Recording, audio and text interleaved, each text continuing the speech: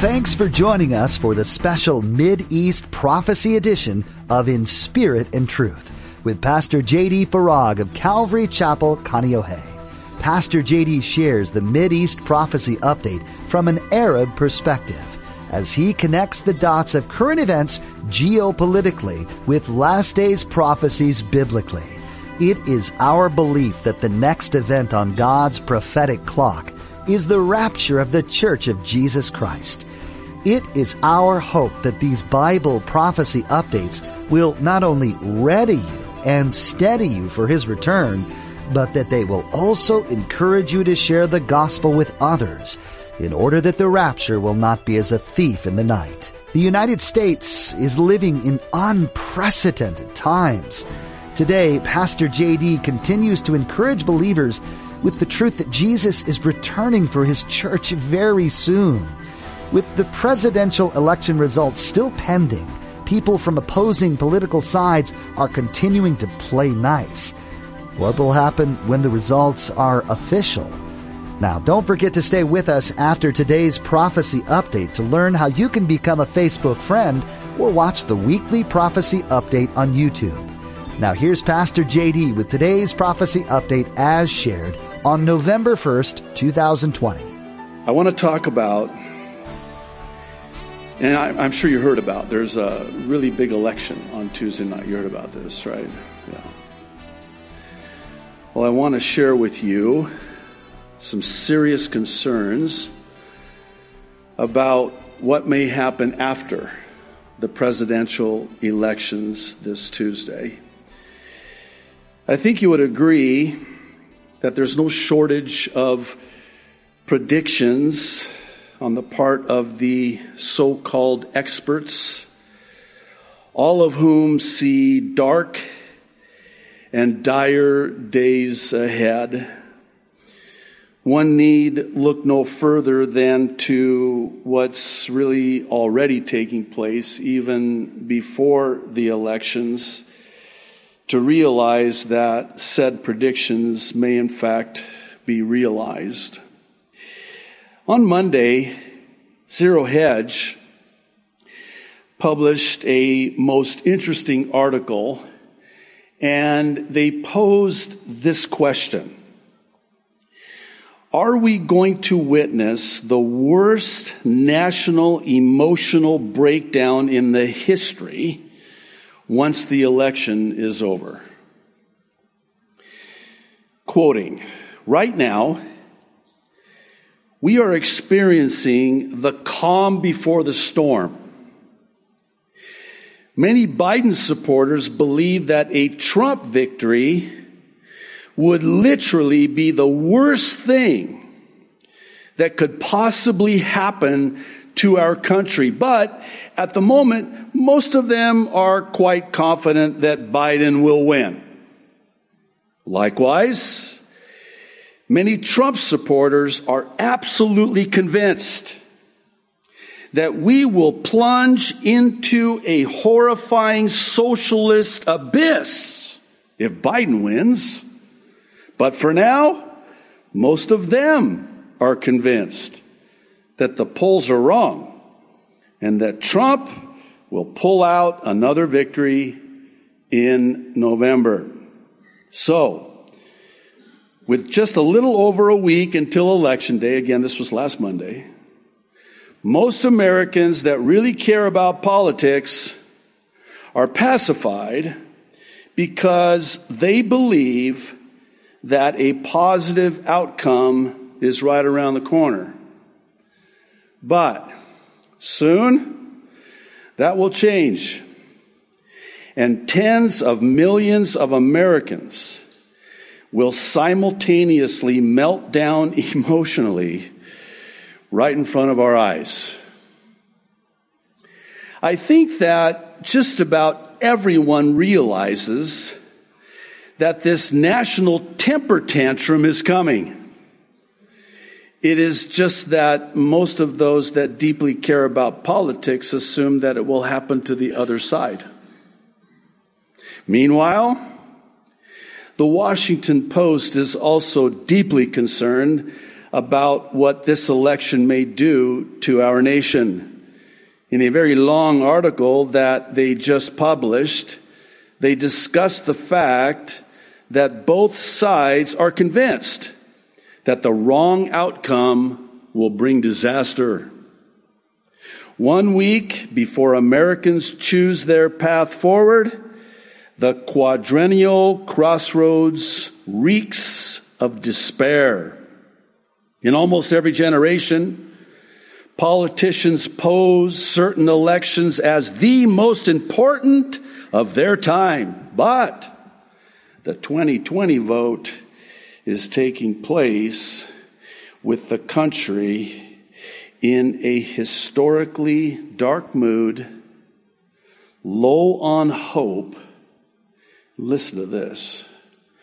Running on spiritual empty, convinced that the wrong outcome will bring disaster.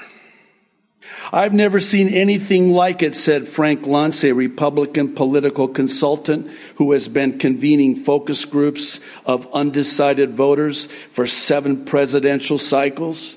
Even the most balanced mainstream people are talking about this election in language that is more caffeinated and cataclysmic than anything I've ever heard.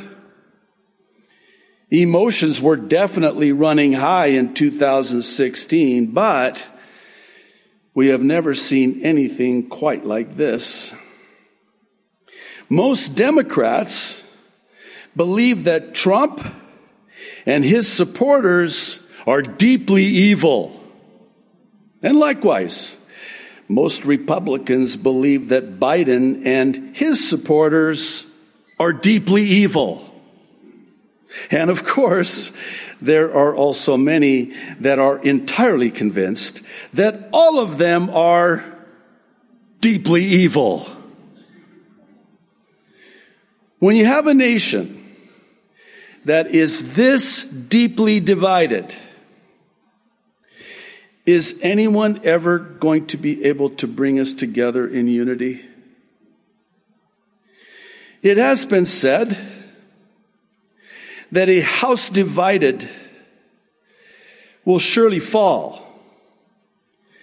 And at this point, our divisions have brought us to the verge of national collapse. End quote. What? It has been said? Excuse me. Do you know who said that? The Savior said that. That's my Jesus you're talking about. What do you mean? It has been said that a house divided. No, that was spoken by Jesus himself. And it's in Matthew chapter 12, verse 25. And it's interesting because it comes on the heels of Jesus being accused, get this, of casting out Satan by Satan. Jesus is like, really? Well, he doesn't say that, but it's kind of the gist of it. Are you kidding me? And we're told Jesus knew their thoughts, and he said to them, every kingdom divided against itself is brought to desolation, and every city or house divided against itself will not stand. That's who said that. Okay, Pastor, what's your point? I think it would be appropriate for us to ask a question, and it's the what if question. With respect to the United States, which is really much more like the divided states, being on the verge of collapse. If what Jesus said is true, and it is absolutely true, then wouldn't it stand to reason that as divided as this nation is, it's just a matter of time? I know what some of you might be thinking. It won't be the first time, certainly not the last time, that I would be accused of being an unpatriotic fatalist when I talk like this. It's not the first time I've talked like this. And by the way, if I may just parenthetically say that I love this country, and I hope you don't misunderstand me when I say this, but I love this country more than most. Because my mother and my father, when I was 9 months old, immigrated legally to this great country. And it was in 1963. And they fled the Middle East and the oppression from Islam in the Middle East to come to this great free country. And for 5 years, they studied and they prepared for that day when they could officially become U.S. citizens. I was just a young boy at the time, and I'll never forget it. It was like it was yesterday. I'm standing there with my mother and my father with tears streaming down their face. There in that citizenship ceremony as they pledged allegiance to the flag of the United States of America, one nation under God, indivisible, with liberty and justice for all. And they received their citizenship on that day. I tell you, I wonder sometimes if my parents had not come to this great country, if I would even be alive, let alone be saved. I love this country. But here's the thing, if I could just be so uncomfortably open with you. The question that I have to answer is the question that Peter had to answer. When Jesus asked him, do you love that more than me?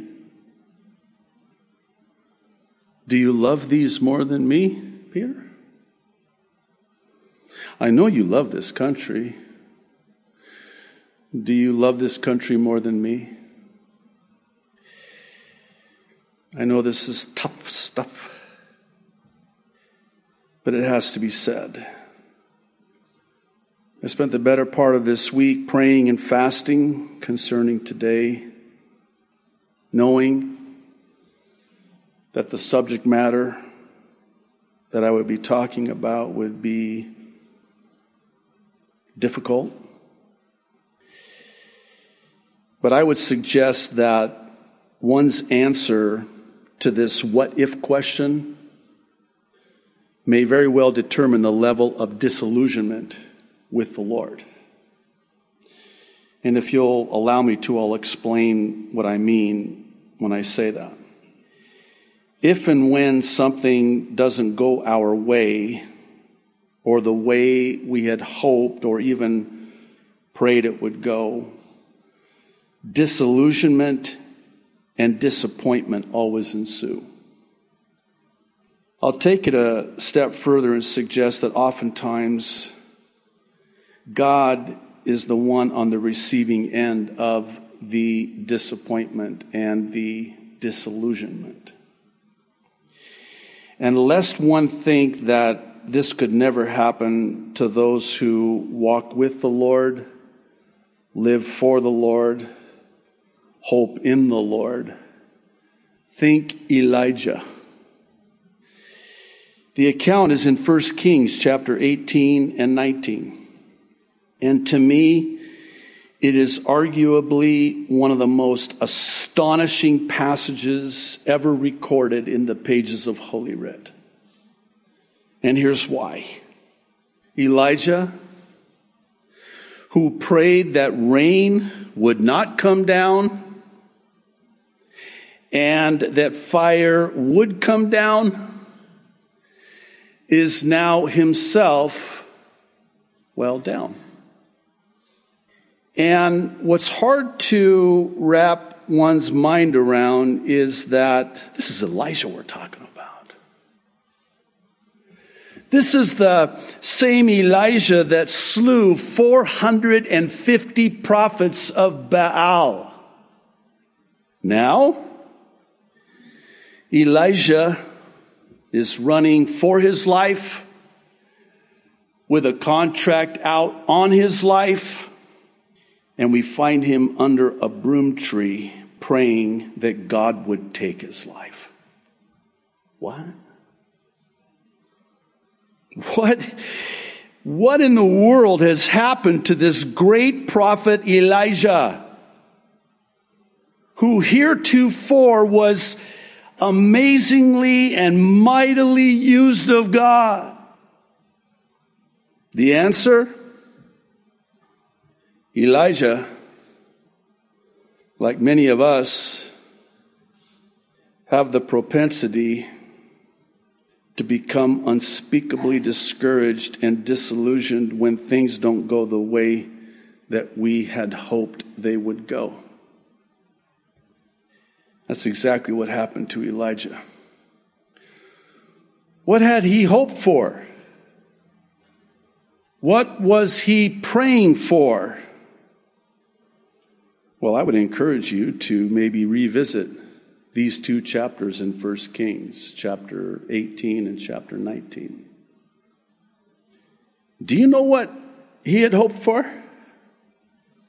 I know this is going to jam some gears, but he was hoping to make Israel great again. He was hoping for the nation of Israel's repentance and the nation of Israel's revival, and it didn't happen. And it's even worse than that. If this weren't bad enough, he had also hoped that they would drain the swamp of Ahab, the most evil king in the history of the nation of Israel. And as for his lovely wife Jezebel, Elijah had hoped that they would lock her up. Oh, Pastor, you're really asking for it. I don't care. Bring it on. Here's Elijah. Now stay with me. Hear me out. He just calls fire down from heaven, consumes the sacrifice. This after the prophets of Baal are screaming and cutting themselves, and the blood is gushing out, and yet there's no response from their God, Baal, who is no God at all. And here's Elijah having some fun with it. Go ahead, because this is a contest on Super Tuesday. And he won the contest. Spoiler alert for those of you who don't know, he won. What was the contest? It was a contest between the false god Baal and the true and living God. And here's the thing. Elijah goes to Ahab and tells him, hey, I want you to bring your prophets down and let's have a contest. Let's settle this once and for all. And let's go ahead and we'll get the sacrifice and we'll build the altar and we'll just douse it with water. And then you guys can go first and you can try to call fire down from your God to consume the sacrifice, which is very interesting, by the way. We'll talk about fire here more in a moment. Because the god Baal was known as the god of earth, wind, and fire. And you got to know, oh, by the way, that if that brings to mind, some of you are having flashbacks. So am I, actually. I don't know why I went there, but that group by that same name, very satanic, by the way. So this was their God. He was the god of the earth, the wind, and the fire. That's going to come up a little bit later. You already know where I'm going with this, right? You got to know that when Ahab hears this, he's like, oh, wait, so we're going to have a contest? And we're going to call fire down from heaven? No way. Are you serious? Are you sure you want to do that? Because our God is the God of fire. This is going to be great. Elijah's like, go ahead. So they're calling out, screaming out all day, and Elijah is toying with them. Hey, scream louder. Maybe he can't hear you. And this infuriates them. And then they scream louder, and then he says, wow, weird, yeah? Maybe he's on vacation? And then the ultimate, and this is true, and again, you can search the scriptures for yourself. It's very sanctified in certain translations, but he actually says this to them. He says, maybe your God is in the bathroom. No, it's okay, fine. Just laugh at me like that. No, he says that to them. And that just infuriates them even more. And then finally, he says, get out of my way. Oh, let's pour more water on there. Continue to pour more water on there. So they douse this thing with water. And Elijah, one time, calls upon the true and living God. And the fire not only consumes the sacrifice, it consumes everything. The altar, everything. Pretty decisive. And then they all go down on their face. Truly, the Lord God is God. Oh yeah, that's real genuine. I'd be on my face too. So then it's at this point that Elijah has the prophets of Baal slain. And then word gets to Jezebel.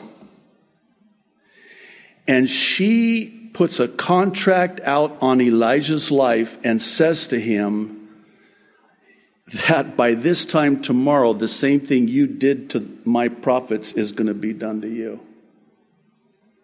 Now, one would think that Elijah would respond with, oh, really? Okay. We'll see about that. God, did you hear what she just did? Silence. God, did you just see? And God seemingly does nothing. And that's why I believe it is that Elijah runs away and hides in the cave. And the reason he's running away is because it didn't go his way. Because he thought for sure God is going to take out Ahab and Jezebel too. But he didn't. The Bible, though written long ago, is inspired by our Creator. God chose to speak His truth through ordinary men, but these men had their eyes fixed on their Heavenly Father. Their words hold a great deal of meaning for us in our world today, and maybe more so in the times we're in. Much of the activity of this world is mirrored in the pages of the Bible and is pointing to a new era that we need to be aware of. In Pastor JD's weekly Mideast Prophecy Updates, he's been searching the scriptures and the news headlines and sharing with us what he's found. You can access these updates by heading to inspiritandtruthradio.com and clicking on the YouTube link. Jesus will be returning to the earth soon to judge the evil that has been destroying it. And that return, friends, is drawing closer with each new day. Pastor JD tells us through these updates each week where we are in relation to Bible prophecy and how close our Savior's return just might be. No one knows the day or the hour this incredible event will take place, but we know from the Bible that we've been told what to expect in the moments leading up to this event. If we adopt a sense of anticipation in our daily walk with Jesus, we'll also gain with it an urgency to share the gospel message with the world around us. We're called to unashamedly boast about our Savior and plant the seed of hope which Jesus promises to water. Share Jesus with someone today and join us for another edition of the Mideast Prophecy Update right here on In Spirit and Truth.